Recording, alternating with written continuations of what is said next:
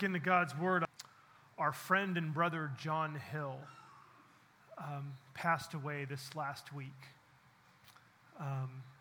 John is he's been a dear part of our church for over 15 years.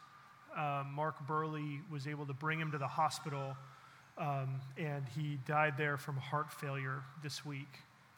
And John, he was a special soul.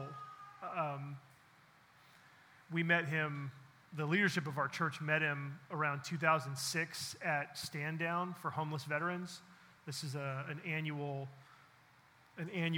outreach for homeless veterans that provides services and care for homeless veterans in San Diego. I was talking with Jackie Vance, who was there in 2006 at Stand Down, and she said that the Harbor Volunteers were gathered in this one place, and they were getting sort of oriented into what they were going to be doing, and all of a sudden they heard someone say, "Hey, there's my church people! There's my church people!" And they turned around, and it was John, and that was like he'd already been coming to our church. This is back when we were at the theater, but that was when our leadership met John, and he was really proud to call us his church family. And I remember years of conversations and interactions with John. He was always honest about his struggles, and he had a very childlike faith that was full of love for people and a love for especially the music of our church. And I'm encouraged because so many people in our church knew John, loved John, and were loved by John. So we are sad to lose him, but grateful that he's with Jesus. Grateful that he's with Jesus. And when we know that they're looking at putting together a service for him, and when we know the details, John, we'll make sure that you know. But you can honor John as someone who spent a lot of time on the streets. You can honor John by getting involved with Stand Down this year. It's coming in the summertime. Details will come. Also, Jesus Cares is our weekly ministry to homeless folks. We give them food and encouragement and prayer every Friday in the late afternoon, early evening. It starts right across the homelessness seminar that's coming up in May. Those are all ways that you can honor John and his legacy and his partnership in our church. So let me pray for that. Pray with me. Father, thank you for John. Our hearts are sad that he's not with us.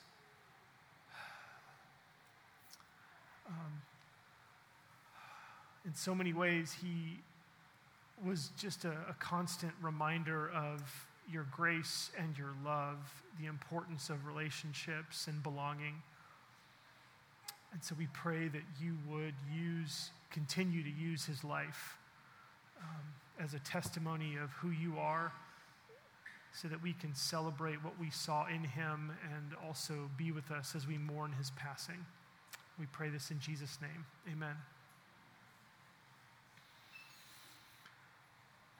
So we need to turn the corner because we're starting a series about joy.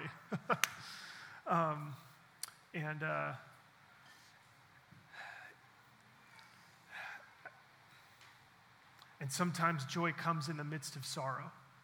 Like for Christians, if you begin to follow Jesus, this joy begins to characterize your life. And at first, the joy sort of cancels everything else out. But then the longer you walk with Jesus, the more you recognize that, joy and sorrow are not, they're not enemies, actually. Like they're actually companions in life. And so we're beginning a series today called Invincible Joy. Invincible Joy.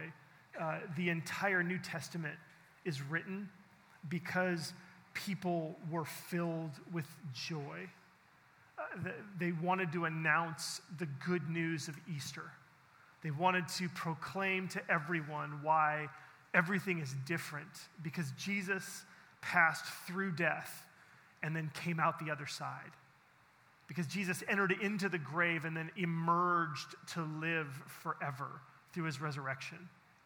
They recognized, as they began to understand what the resurrection meant, that Jesus bridged the gap between heaven and earth.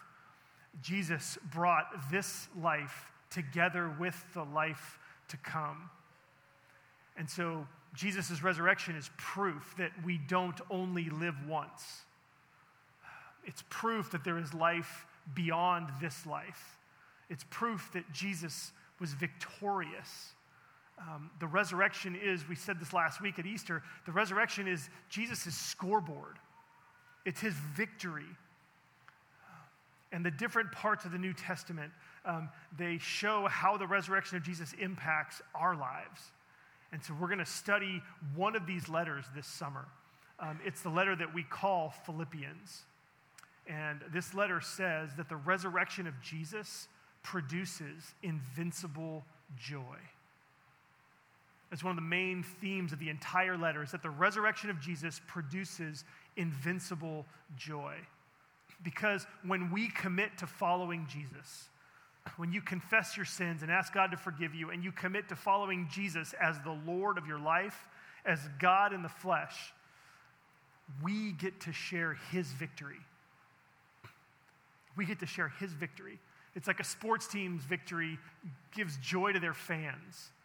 Like when your team wins, you get happy, and it's kind of crazy because no matter what's going on in your life, somehow, in some way, your team's success does something to you. It brings you some sense of happiness. And in the same way, we have joy when we follow Jesus because Jesus shares his victory with us.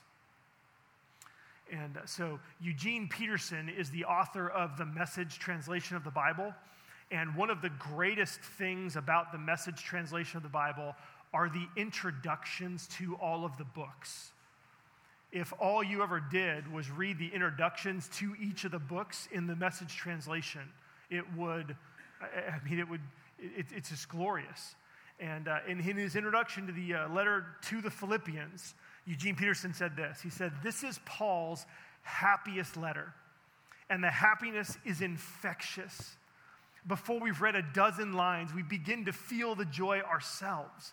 The dance of words and the exclamations of delight have a way of getting inside us." And so we're going to be looking at this letter. We're going to go verse by verse, paragraph by paragraph through the weeks of the summer, and we're going to come into contact with this infectious happiness. The joy that we experience from the resurrection of Jesus is invincible because it's not based on our performance, but it's based on Jesus' performance. Our joy isn't based on how good a week you've had. Our joy is not based on how well you are growing or on what progress you're making in your spiritual life. Our joy is based on Jesus' resurrection. And so we win no matter what. Whatever happens in our lives, Jesus rose from the dead. In another book written by Matthew Elliott, it's a book called Faithful Feelings, which is, to me, I think it's one of my most stimulating books on emotions and feelings.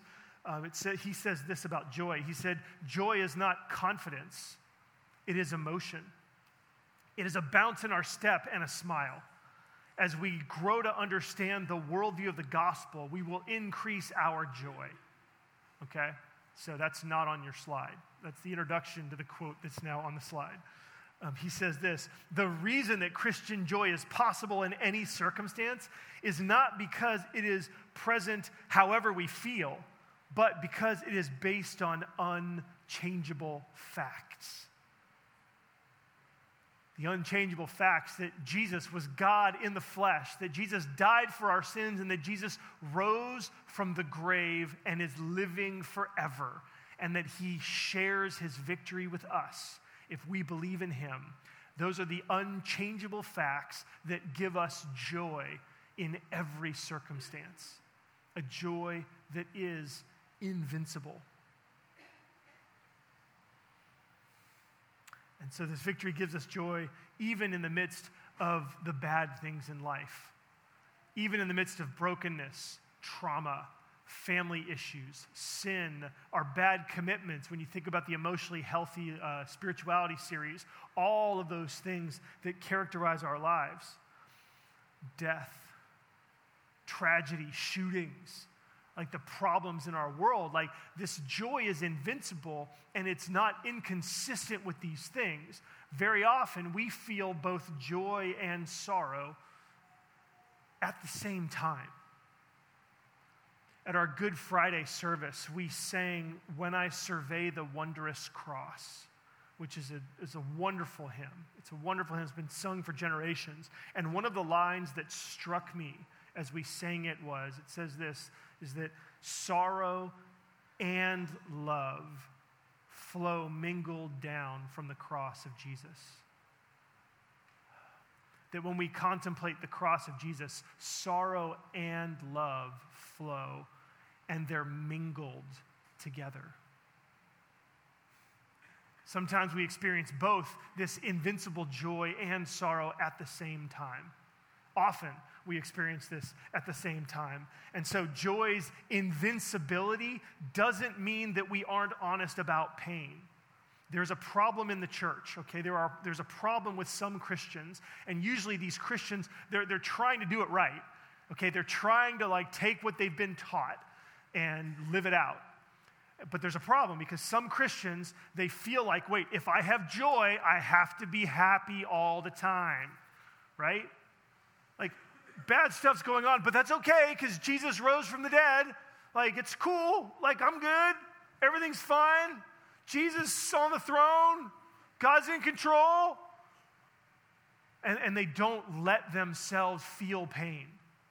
They don't let themselves feel sorrow. It's like they're not able to pick up and hold on to the brokenness that they experience and the pain of others. To some degree, when they sort of go into joy mode or false joy mode, it's hard. Maybe it's not always false joy. I'm really trying to be sensitive here, but I want to point this out because I want to free us all up so that we can hold both of these things at the same time. When they do it to themselves, sometimes it just kind of feels a little bit weird. And you're like, well, that's interesting. Okay, are you real? Are you not? What's worse, though, is when these people try to do it to you when you're suffering. They mean well because they want you.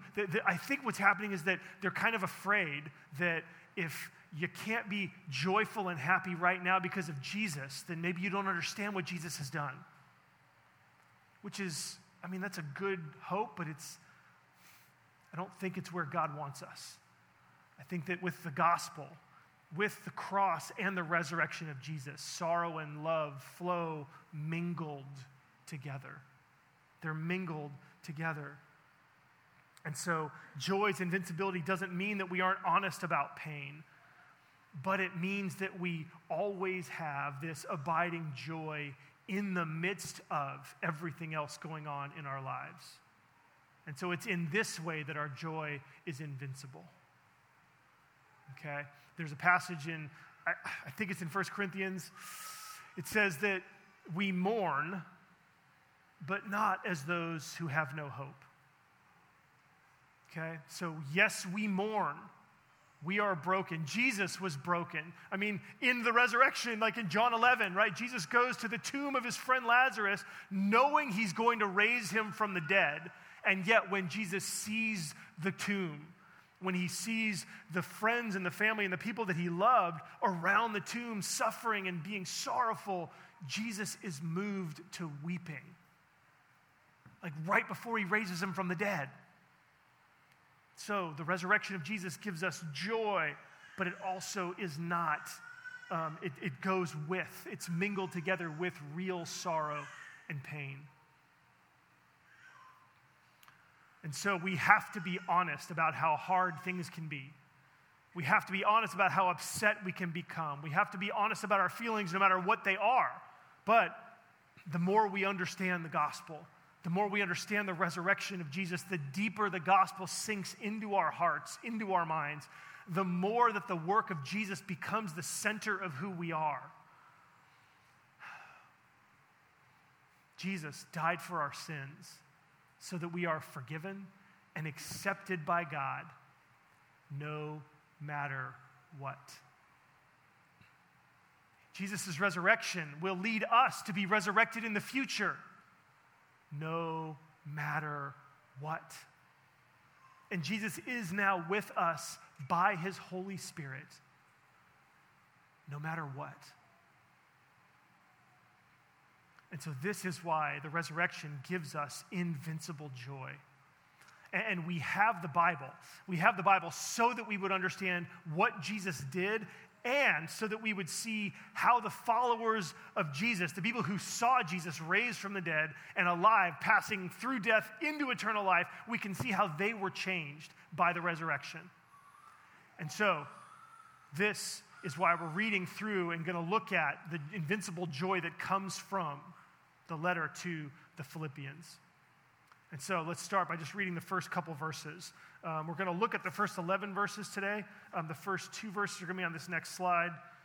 Actually, the first verse is going to be on the next slide, but they're also in your bulletin. And there's a place there to take notes. If you want to write something down, you can do that too. So Philippians 1, verse 1. Paul and Timothy, servants of Christ Jesus, to all the saints in Christ Jesus who are at Philippi with the overseers and deacons. So, standard letter writing in the first century, you identify who you are. We put our name at the end of letters. Back then, they put their name at the beginning so that you're reading this, you're like, what is this? Who is this from? And you're, oh, okay, I know who it is right at the beginning. So this is the author and the recipients of the letter. From Paul and Timothy to the saints at Philippi with the overseers and deacons. Those are the leaders of the church. Let me tell you a little bit about Paul. Okay, in order to understand the invincible joy that comes from this letter, you have to understand some of the historical background, some of the backstory that produced this letter. Okay, I want to tell you about the situation that Paul was in and give you a little bit of an overview. And this is probably going to take a few minutes. And it's cool what I'm hoping is that this is going to humanize this letter. It's going to help you connect to it. It's going to help you realize that the people who wrote the Bible, the people that received the Bible, were in real life situations just like us. And when you see that their lives and situations were similar to yours and mine, then we can read these things and realize, man, they really do speak directly to our lives. And so Paul was one of the apostles. He was called by God to proclaim the resurrection of Jesus. He was to proclaim Jesus' victory over sin and death, and he traveled throughout the Roman Empire in the first century proclaiming this. Now, this was good news as far as Paul was concerned, but this caused all kinds of problems. This message that Paul was preaching caused all kinds of problems with both the Jews of his day and with the Romans. The Jews hated Paul because if Jesus really rose from the dead and he was their Messiah, then the Jews of Paul's day were wrong and they had to change, and they didn't want to. The Romans hated Paul because Paul was announcing that the resurrection of Jesus meant that Jesus was Lord, which meant that Caesar wasn't. So the idea is that the leader of the Roman Empire wasn't actually in charge, but Jesus was. And so Paul would preach, announcing Jesus and the resurrection. The Jews would get angry with Paul, and then they would go to the Roman authorities and complain. And then the Roman authorities would listen to what the Jews were saying. The Jews were like, look, hey, you got this guy out there. We're not really sure what he's all about. He claims to be a Jew, but he's not. And he's announcing that Jesus was this traitor, like this revolutionary leader who wants to overthrow Caesar and the whole Roman Empire. And so the Romans hear this, they're like, well, traitors, we know what to do with traitors. And so they arrested Paul and they threw him in prison. Now, Paul knew that he was going to have to appear before Caesar and explain why he was announcing that Jesus was king and Caesar wasn't. And Caesar didn't take well to rivals. Okay, and so Paul is in prison, and it's around the year 60 AD. Now, going to prison back then, in the same way that it is often now, it was humiliating. and it typically was discrediting if you were a leader, right? Where there's smoke, there's probably fire. And so if you're in prison, you must have done something to put you there. Therefore, whatever movement you're leading, whatever you're in charge of, is probably a product in some way of some nefarious, evil thing that you've done that's got you put into prison, right? You follow? And so this is a big deal because there were people who were using Paul's imprisonment to discredit him, to put him down, to try to take away his influence and get his followers to start following after them. And this was significantly damaging for Paul because the Christian movement was just beginning. And for the leader of the Christian movement in the world outside of Jerusalem to be in prison was like, oh, all right. Pretty big reason not to take Jesus seriously. If the leader's in prison, there's all kinds of religious stuff that goes on, lots of nefarious things. There's people that are in it for the money. Okay, we'll just sort of put Christianity over to the side. And so this stigma was a huge concern for Paul. And then Paul had heard that some of the churches, including the church that was in Philippi, they were tempted to doubt. They were tempted to doubt in their own faith because of this, and because of the difficulties associated with being part of the Jesus movement. There was the leader in Philippi. His name was Epaphroditus, and we meet him in chapter 2. Okay, you can read ahead if you want. But there was a leader named Epaphroditus, and the Philippian church had sent Epaphroditus to check on Paul. Okay, they sent him to check things out. And Paul had heard that Epaphroditus was sent. Paul also heard that Epaphroditus had gotten really, really badly sick on his way to visit Paul. So bad that it was like he might have died. And Paul also heard that the Philippians knew that Epaphroditus got sick and he might not even make it to see Paul. And so Paul began, this anxiety began to grow in Paul. Okay? The great apostle who says, be anxious for nothing. And we're going to see him say that in chapter 4. He had this growing anxiety in his own heart about the church.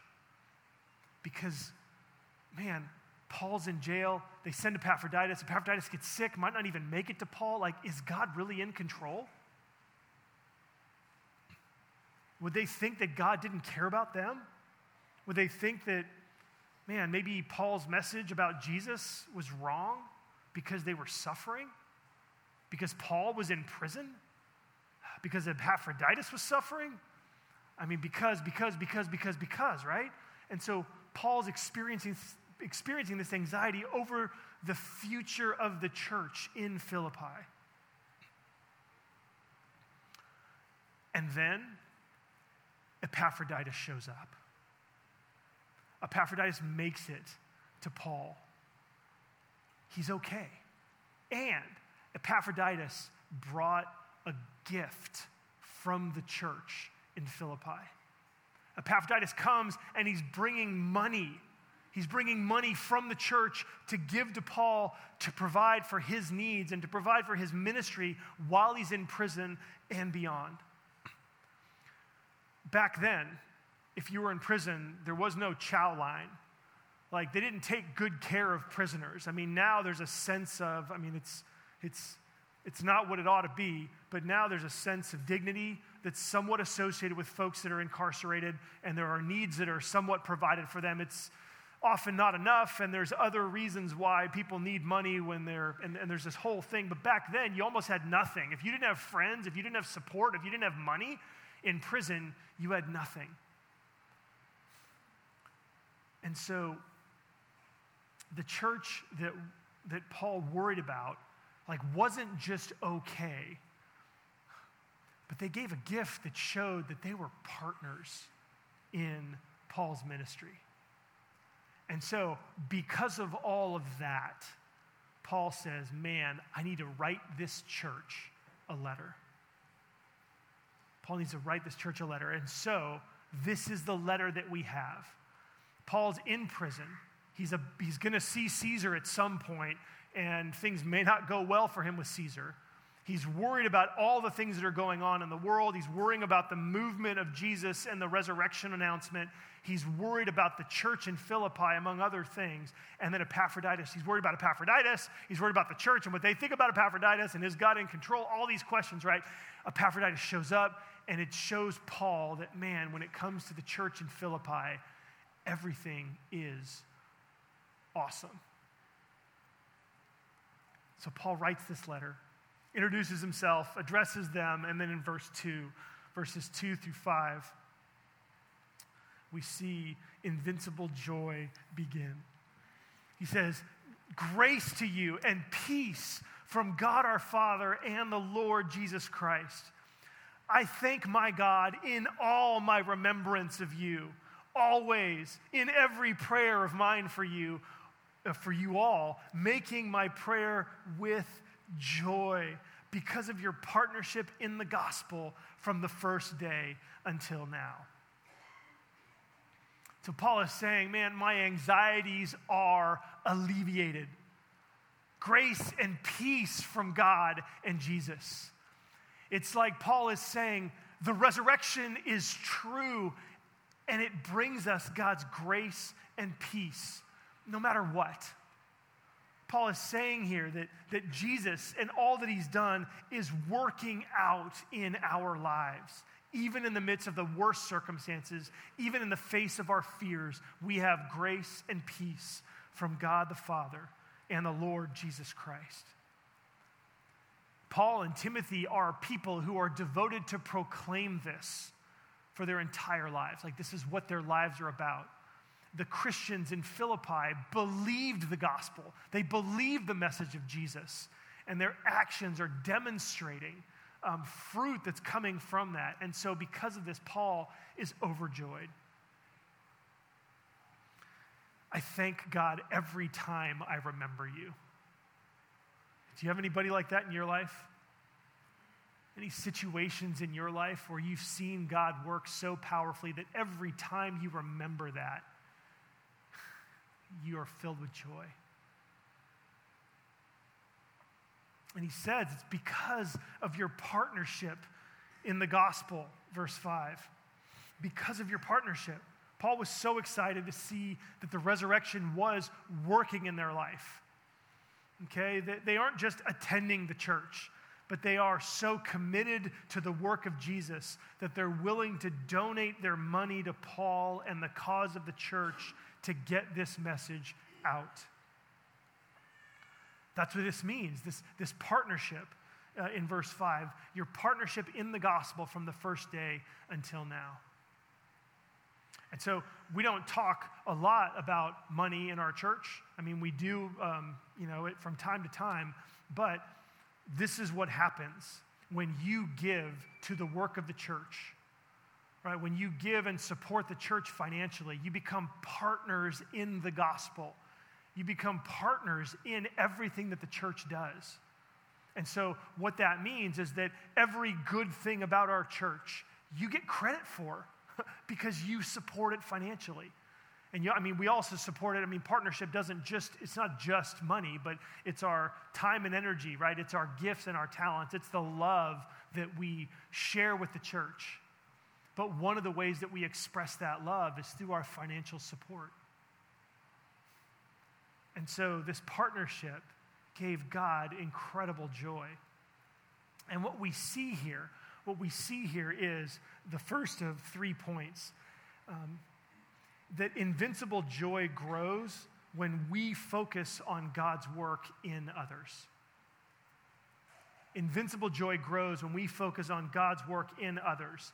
Because this is what Paul is doing here. In the midst of all of the things, he's in prison, right? He could be facing death for all he knows. He's got ideas about how it's all going to work out for him. But in the midst of his situation, Paul focuses on these saints in Philippi, these Christians, these people who are following Jesus. That's what saints are. They're special people. When you believe in Jesus, God calls you a saint. So this isn't like the super spiritual in Philippi. anyone who is a Christian. To be a saint just means that you are chosen by God and one of his special children. That's what it means. And so Paul thinks about how God is working in them, and when he thinks about them, he is overjoyed. When Paul opens his eyes and sees God's work in their lives, it gives him invincible joy. And so this is offered to us, that your invincible joy will grow when you focus on God's work in others. Because sometimes you don't see it inside, right? Sometimes you don't see it in your life. And so when you can't see it in your life and you begin to doubt and the resurrection doesn't feel very true when you think about the specifics of your life, look at someone else. See what God is doing in the lives of others and let that fuel your joy. So invincible joy grows when we focus on God's work in others. Second, invincible joy grows when we focus on our identity in Christ. When we focus on the new reality of who we are because we're connected to Jesus. This is verses 6 through 8. Let's read these together. So Paul says, man, I'm overjoyed because of our partnership in the gospel. Verse 6, and I am sure of this, that he who began a good work in you will bring it to completion at the day of Jesus Christ. It is right for me to feel this way about you all, because I hold you in my heart, for you are all partakers with me of grace, both in my imprisonment and in the defense and confirmation of the gospel. For God is my witness, how I yearn for you all with the affection of Christ Jesus. And so he's saying that, he's like, I am sure. Like, I'm an apostle of God, and I am sure of this, that the God who began to work in you will never, ever stop working. That what you have begun to experience, you will continue to experience until the day of Jesus Christ. That's until the day that you see him face to face. That God began a work at creation when he created the heavens and the earth. And he continued that work until it was completed. In the same way, God's work of new creation, God's work of making a new humanity has begun. And when you believe in Jesus, that work begins in you, and that work will continue until the day that you are perfected in the presence of Jesus Christ. Salvation for us is building, it's a foretaste of God's new world. And so, verse 7, he says, man, you are partakers with me of grace, both in my imprisonment and in the defense and confirmation of the gospel. So he's saying we're in this together. We both have experienced grace.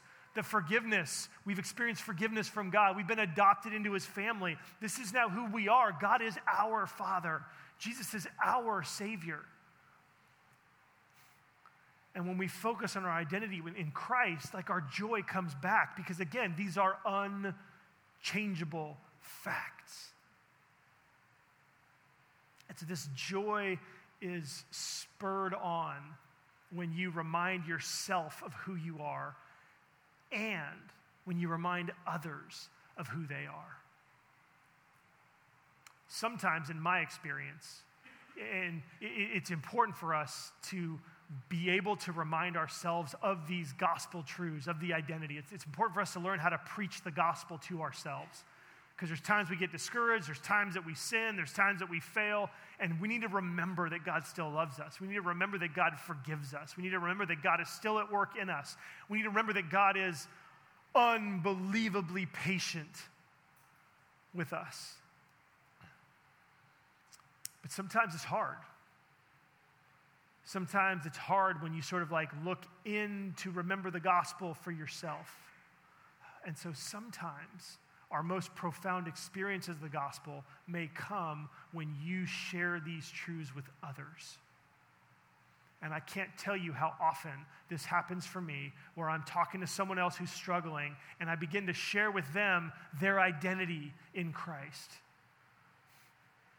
And there's this voice that goes on inside of me that says, hey, Stephen, this is true about you too. Hey, Stephen, don't forget this. This is for you too. Like, I'm speaking this through you, but this is, like, let this land. Make sure this is landing in you as it's landing in them.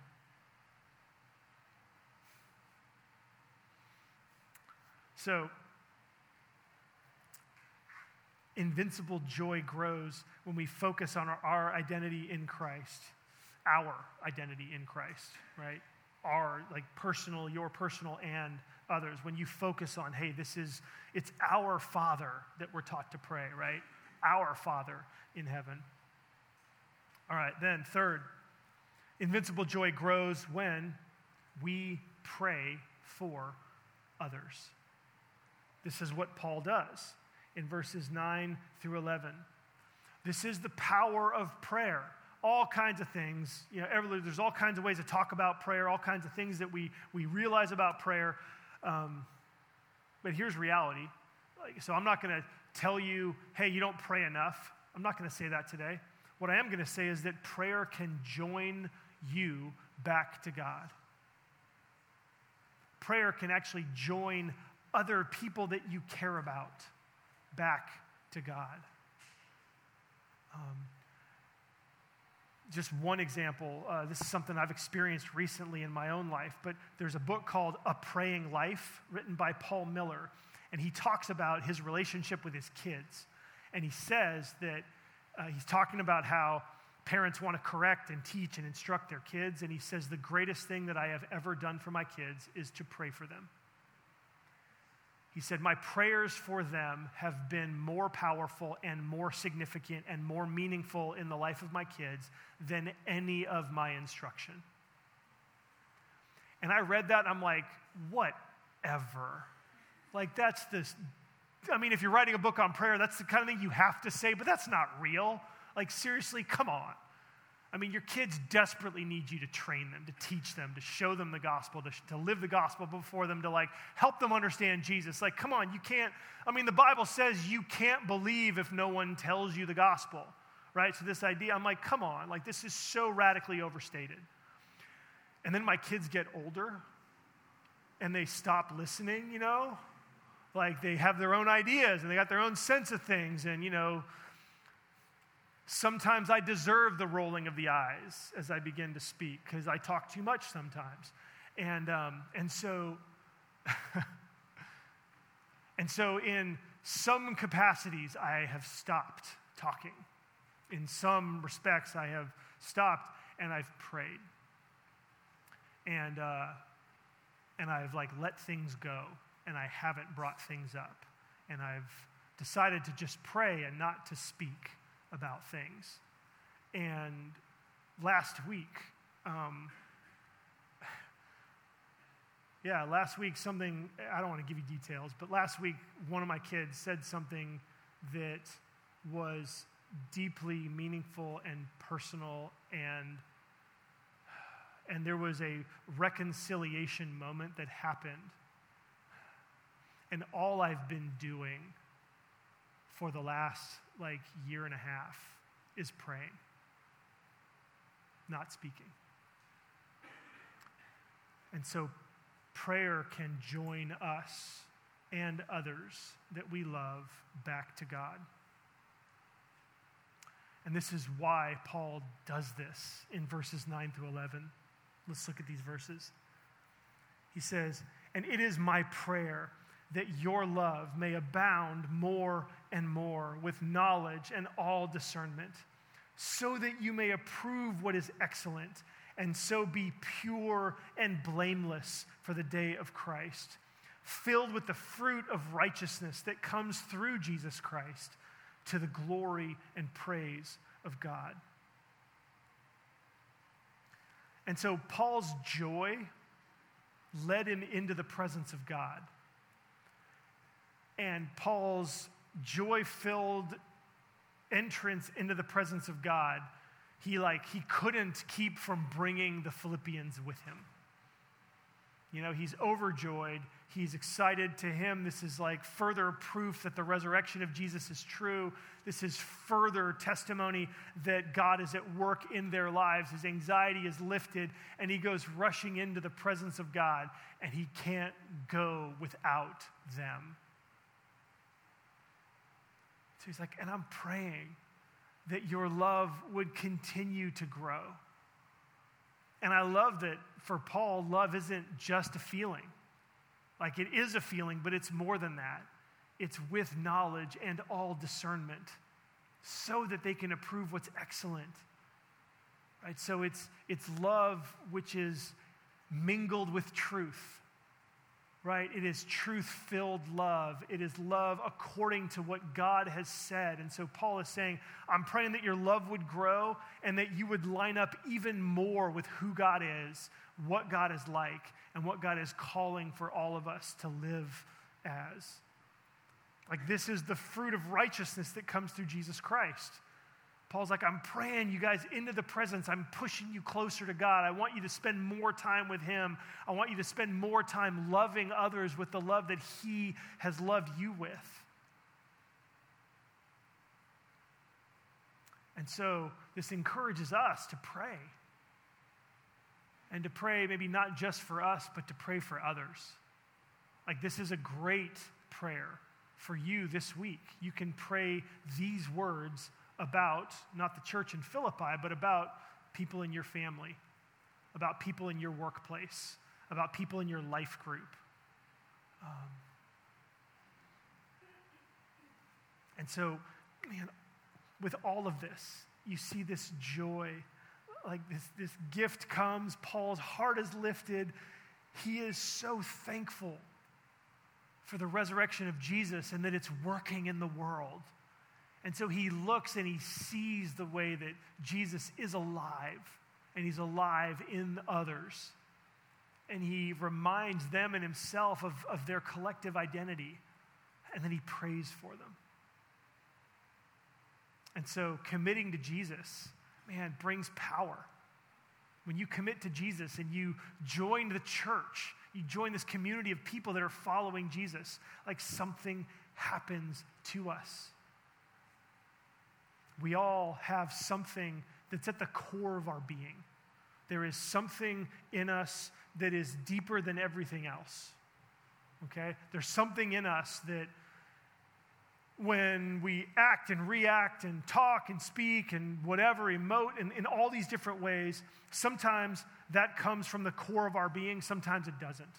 Right? Sometimes we do things and we think, well, that's not who I am. And we say that because at the core of us is something else. And the question for us is, what is at the core of our being? Today, what is at the core of your being? The power of Jesus and committing to him is that it puts Jesus and the resurrection at the core of who you are. All of us are made in God's image. All of us are broken by sin, both sin that's done to us and sin that comes from us. And so we've got these competing principles that wrestle for being at the core of who we are. Are we God's image, or are we broken and selfish people? What's at the core? Man, what the gospel tells us is that we can decide what's at the core of who we are. That committing to Jesus, believing the gospel, and believing the gospel is believing that Jesus rose from the dead, right? They're talking about that upstairs right now, right? The class on the resurrection, the evidence, right? If you need evidence, go upstairs next week and be a part of that. But man, when you believe in Jesus and commit to following him, then Jesus becomes the core of who you are. That's where this new identity comes from. It puts the power of God and the love of God at the core of who you are. And that becomes sort of the home base, the base of operations through which your entire life flows from that. Because when you commit to Jesus, his victory becomes yours. Your future is guaranteed, and the future begins today. Let's pray.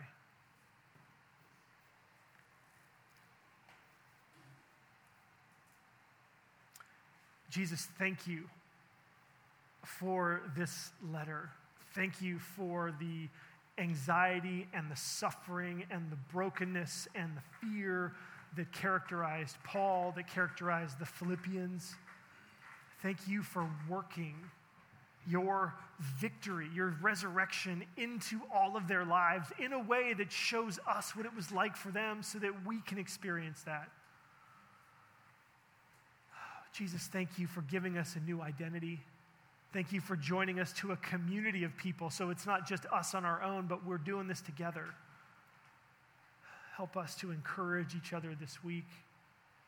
And I pray, Jesus, that for anyone here who hasn't committed to you and made you the core and the central focus of who they are, that you would lead them, even right now, to confess their sins and to turn to believe in you.